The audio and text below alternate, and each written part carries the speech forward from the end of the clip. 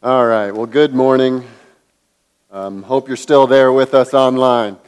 And I just want to again re-emphasize how odd this whole week has been and how extraordinary things have been and how I'm thankful for the church, thankful for being a part of a church, and that we can band together in spirit and in prayer and in worship, even if we can't band together in person. Would you pray with me real quick, and then we'll have some things to think about together. Lord, thank you for those truths we just sang, that it is well. Lord, it really is well with us as we trust in you. There will be a day that you return and you set all things right, that the clouds will be rolled back as a scroll, and you'll come to set your creation right, to remove the curse, to bring your people home, and to fix all that is broken here. Lord, help us to have the right mindset as we await that day. In Jesus' name, amen. Well, I'm sure a lot of you're at home, and you have, at some point this week, had some sort of dashed hopes. People all over the world now are experiencing some sort of sadness over something that they wanted to have happen that didn't happen. NBA players can't play in their games anymore. Those college athletes are now no longer able to play the sports they so love to play. March Madness is canceled. That's a loss for those poor athletes and for all of us who watch the tournament. There's all kinds of sad things. Even my own family had to cancel play dates and times with friends this week, all because of this thing that's happened in our world that we're calling the coronavirus. Disappointing for all of us, and some people more than others. Many of us have experienced small disappointments. There's others who are experiencing significant sadness. Lives are at risk. Some have even died. And it's a cause in our nation to pause for a moment and reflect on what's happening. I don't know if you've seen some of the things going on the news. Costco, lines out the door, people fighting over toilet paper. These kind of sad stories are also really making clear we're a broken people. The depravity of humanity runs deep. Panic in some places, greed on display in other places. It's an interesting time. I've been going to church all my life since I was being brought to church as a kid, and I can never remember churches canceling across the globe because of sickness. So this is new in my lifetime, although it's not unprecedented entirely. We need to know how to think about these things. And so that's why we're doing this. We want to send this out to you at home and really give you something to work through as a family, and maybe you're there with a small group that you can work through and really think biblically about what's happening in our world. I think there's probably some wrong responses. To panic is certainly a wrong response. And to act like nothing's happening, it's all sham and no big deal is probably a wrong response. I imagine there's something more biblical that we can really get a foundation under us. We sent out that email that has some handouts. So if you got that, pull it out now. I'm going to try to move kind of slowly through it so the kids can follow along. Try to fill in the handouts that you have, and then use that for a tool as you begin your discussion as a family. But first, we're titling this message, "The Lord Sits Enthroned," responding to the coronavirus. I want to start with our first point, which is this: God is sovereign. God is sovereign over this. Listen to Psalm 29, verse 10. You could turn in your Bibles there. We're going to kind of jump all around through the Bibles so you can have your Bible open and try to follow along with us. Psalm 29, verse 10 says, "The Lord sits enthroned over the flood." The Lord sits enthroned as king forever. The Lord is not concerned and worried and fearful about what's happening here on earth. He sits confidently on his throne. He's not surprised. He's not wringing his hands. Oh no, what are we going to do? I hope they figure it out down there. He sits as a sovereign ruler over his universe. If you can make your way to Isaiah 46, I want to point you to another scripture that highlights this reality. God is sovereign. Isaiah 46, starting in verse 8, it says this, "Remember this and stand firm. Recall it to mind, you transgressors. Remember the former things of old, for I am God, there is no other. I am God, and there is none like me." Listen to this. "Declaring the end from the beginning, and from ancient times things not yet done, saying, my counsel shall stand, and I will accomplish my purpose." You can pause there. God is so sovereign. His sovereignty stretches to eternity past and into eternity future. And he says about all things that happen everywhere all the time that this is part of his eternal counsel. Nothing has surprised him. In fact, we go farther even to say that this kind of thing that's scaring us and that is putting a lot of people into a panic is part of God's eternal plan. There's no such thing as chance. Sometimes we throw that word out there, chance. Like there's a good chance that this happens, especially these days. What chance do I have of catching this disease? What chance do we have of getting sick or getting others sick? What percentage? We're talking a lot about chances. Listen, there's no such thing as chance when there's a sovereign God. He already knows all that will happen. He already has decreed everything that's taking place. Our lives are in his hands. You didn't choose when you were born, and you won't choose when you die. Those things are absolutely determined by a good sovereign God. And listen to Deuteronomy 32:39. God says, "See now that I, even I am he. There's no God beside me." Listen to this. This is amazing. He says this. He says, "I kill and I make alive. I wound and I heal. And there is none that can deliver out of my hand." You know, there's one thing that this sickness is doing to us. It's doing a really good thing. It's breaking our illusion that we actually have control over our lives. We've been trying to have control over our lives since the very beginning. But the reality is that God holds our lives in his hands. He gives us life and he can take life. He gives and he takes away. The Bible says he kills and he makes alive. He wounds and he heals. And nothing that we can do can prevent that. That doesn't mean we're irresponsible. It means we humble ourselves before the almighty, sovereign God. We've never really been in control. And this virus is reminding us of that.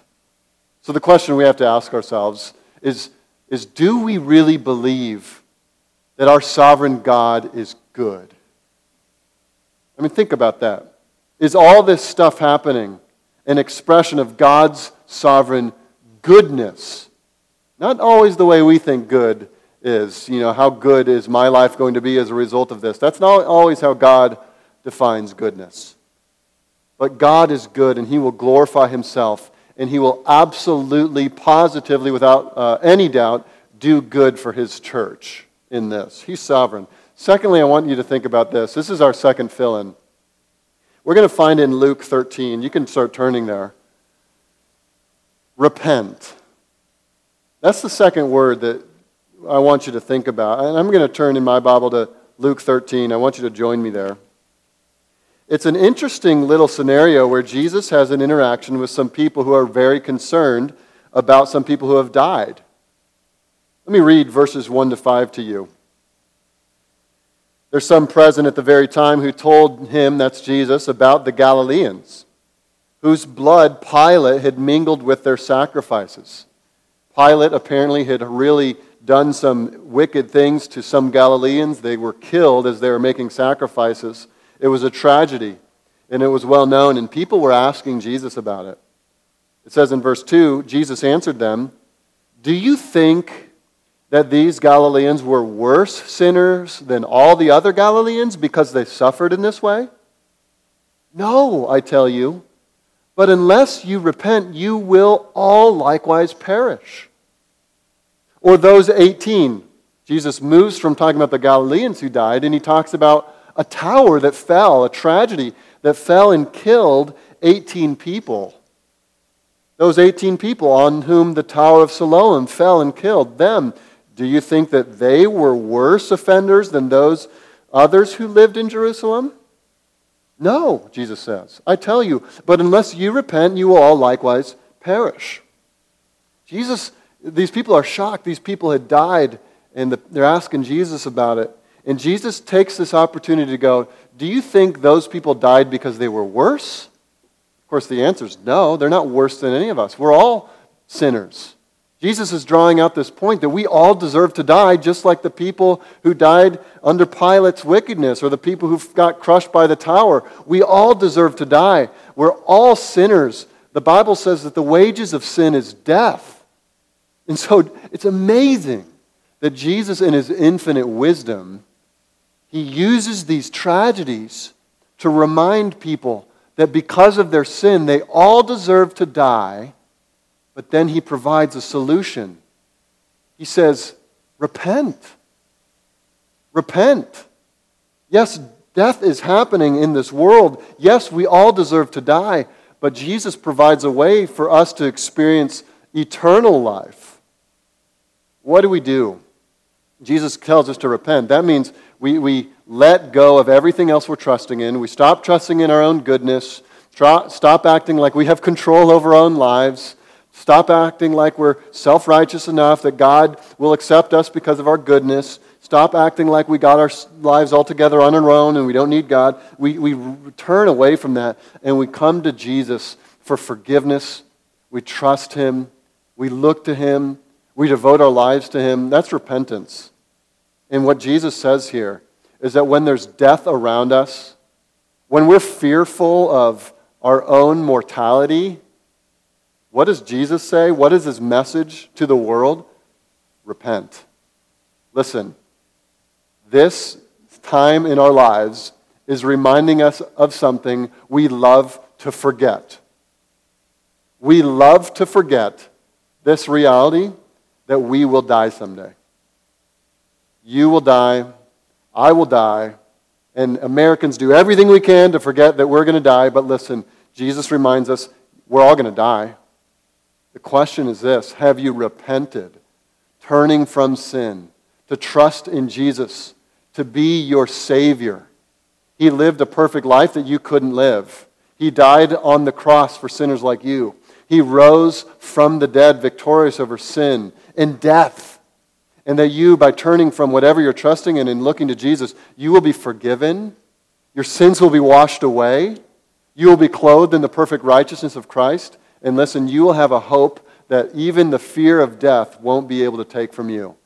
Why? Because we believe in the resurrection of the body. You may die. Listen, I don't think the right solution to talking about the coronavirus is to say, oh, everything's going to be okay. No, people might get sick and people might die. The question is, have we trusted in Jesus Christ? Because in trusting in him, we have a hope that we can look death in the face and say, I do not fear death, because I will rise at the resurrection of the dead, and I will be with Christ forever in an imperishable body. Now that's hope. And Jesus tells us to repent so that hope can be ours. I don't know who's watching. We got this live stream, and I don't know who's there. But if you haven't repented of your sins and trusted in Jesus Christ this morning, whether you're a child sitting there watching with your parents, whether you don't even attend our church and you happen to tune in somehow, I invite you to turn to Christ this moment. This morning could be the morning that you get saved from your sin. And let this coronavirus be an urgent call to you. You don't know how long you have to live. So turn to Jesus, repent today, and experience the forgiveness of your sins right now. There's a third fill-in that we have for you if you're following along. Here it is: lament in hope. I already mentioned people tend to fall into two categories during this. I've talked to some people who are freaking out The panic train is at full speed, and they're the ones that are stocking up, and they're hoarding, and they're fearful about what's going to happen, and they're worried, and they're anxious. And there's some people who are kind of going that route.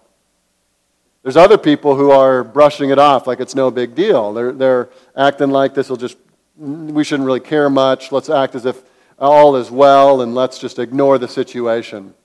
I would say that neither of those are really the Christian response. There is suffering going on in the world right now. There is fear and panic in the world right now. Christians shouldn't cut themselves off from that. We ought to be sympathetic. And so how do we have sympathy for the people around us who are hurting and the elderly who are facing really realistic fears that they might be particularly vulnerable to this sickness? You know what I think we do is we lament. That is what Hans described earlier, that we come to God with our fears, with our anxieties, with our worries, and we lay them honestly at the feet of Jesus. Turn in your Bibles to the book of Lamentations. If you didn't know, there's an entire book that is a lament. It's Lamentations is what it's called. The whole thing is a series of prayerful crying out to God because of tragedy. In Lamentations chapter 1, Jeremiah the prophet cries out to God, "How lonely sits the city that was once full of people." He's lamenting the destruction of Jerusalem for their sin. How like a widow she has become, she who was once great among the nations, she who was like a princess among the provinces, has become a slave. And he goes on to describe in very graphic detail the sadness, the weeping, the grief that is filling their hearts as he reflects on the tragedy of Jerusalem. Some of the descriptions, if you were to just read Lamentations, you'd actually think this could be describing some cities now in the world where the fear is real and people are hunkering down and they're afraid of what might happen next. But I want to point your attention, while Lamentations is so realistic, it is also filled with hope right in the middle of it. Turn to chapter 3. In verse 19 of Lamentations, Jeremiah says this, remember, he's crying out to God, he says, remember my affliction and my wanderings, the wormwood and the gall. My soul continually remembers it and is bowed down within me, but this I call to mind and therefore I have hope. He's honest about admitting where he has experienced fear and pain and confusion all throughout the letter, but now he's saying, but this I call to mind. Friends, what we should do is be realistic about what's happening. Let's admit our fears. Let's even sympathize with those who are afraid. Let's accurately describe the situation and feel the reality of what's happening. And let's bring it to God. But then let's also say what verse 21 says, but this I call to mind, and therefore I have hope. We always lament with hope. He says this, the steadfast love of the Lord never ceases. His mercies never come to an end. They are new every morning.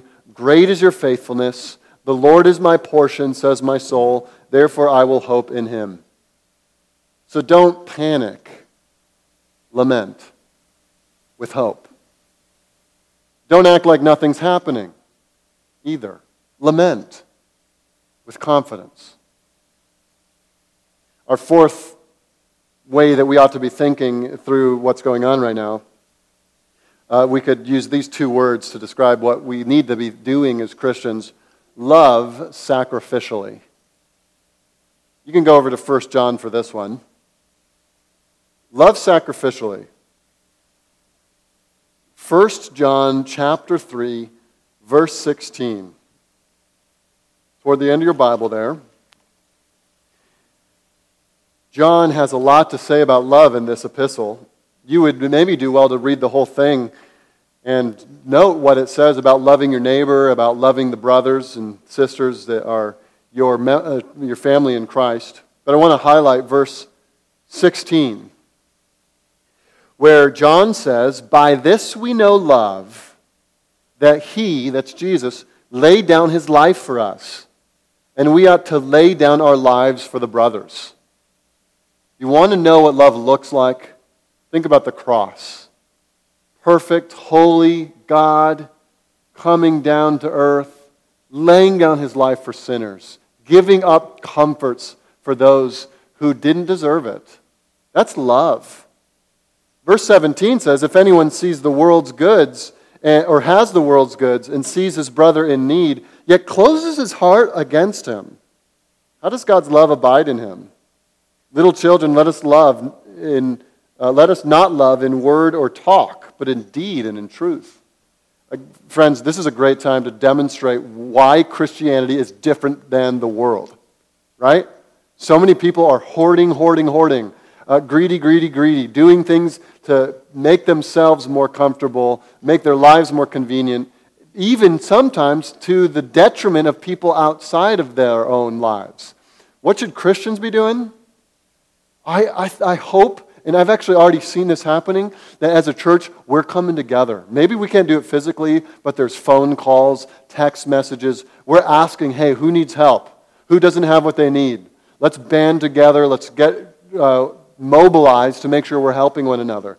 This is how we demonstrate the love of Christ to the world, is that first it starts in the very household of God, that we show that we know how to love our family and take care of our own very well. But it doesn't end there, because that kind of love spills out to the world. I hope you Christians that are aiming to make the most out of this crisis, I hope you're taking the opportunities with your neighbors. Maybe shoot them a text message and just ask if they have all they need.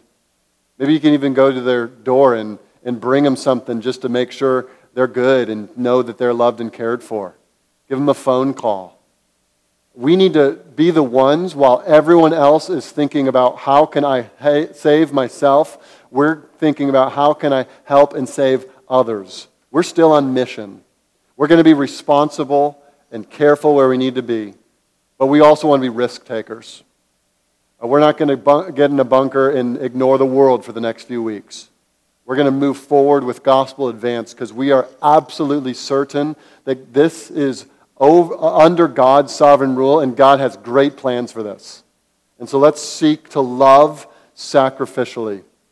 How different would you be to your neighbor, to your coworker, if everyone else sought what they wanted out of this, but you were the one that sought them out and sought to help them even at great cost to yourself?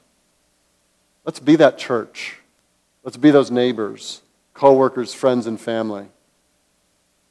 Let's love sacrificially. And lastly, and this is kind of related, the fifth point, be prepared for opportunities. Turn to 1 Peter. You're in 1 John, so you can turn to your left a little bit, a few pages that way, and you can turn to chapter 3. And in 1 Peter chapter 3, you could go down to verse 15. 1 Peter chapter 3, verse 15 says this, "But in your hearts honor Christ, the Lord, as holy, always being prepared to make a defense to anyone who asks you for the reason for the hope that is in you. Yet do it with gentleness and respect, having a good conscience, so that when you are slandered, when you are slandered, those who revile your good behavior in Christ may be put to shame." Did you see right there in verse 15 that we should always be prepared to give a reason for the hope that is in us? Guys, we have such hope during this time. We don't fear death because we have hope of heaven. We don't fear loss because we have a Father who cares for us. We don't fear the same things the world fears. We have a different hope. Let's live that out, but also be ready. Be ready to give an account for why you have that hope. Be ready to talk about how your life has now been given to Jesus, that He's going to take care of it, that if He wants you to live or die, that's in His hands, and that while you're here, you're invincible until He calls you home. Let Him see that hope. Let Him see that confident smile on your face, that you don't fear the same things the world fears. And when they're asking you why, you say, hey, I have a Savior. His name is Jesus. I believe in a gospel that goes like this, that God is sovereign, owning everything, that He loves His creation, that He sent His Son to die for sinners, to be their Savior and Lord and Master, to shepherd them through life. And that as I trust in Him, I can be totally and completely cared for. I have no fear of death. My life is bound up in Christ. I'm eternally secure. You have that hope, Christian. Be ready to share it. Let's live so differently that people ask us about the hope that's within us. I want to conclude by just saying this.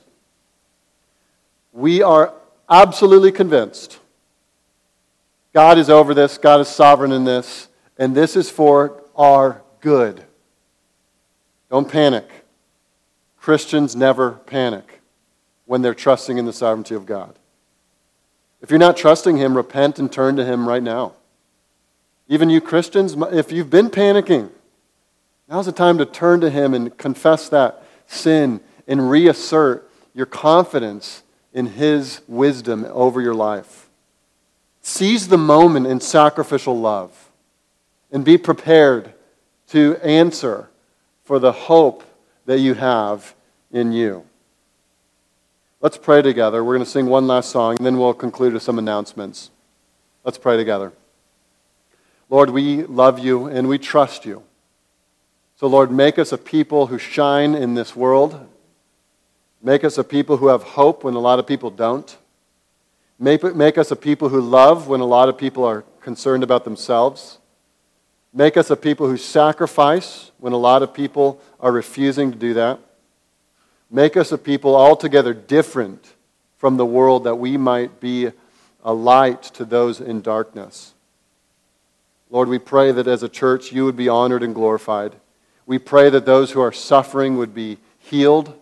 We pray that the virus would be stopped and ceased.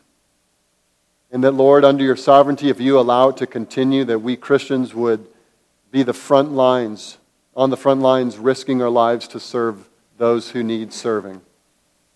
We ask that You would enable us to do this for Your glory. In Jesus' name, amen.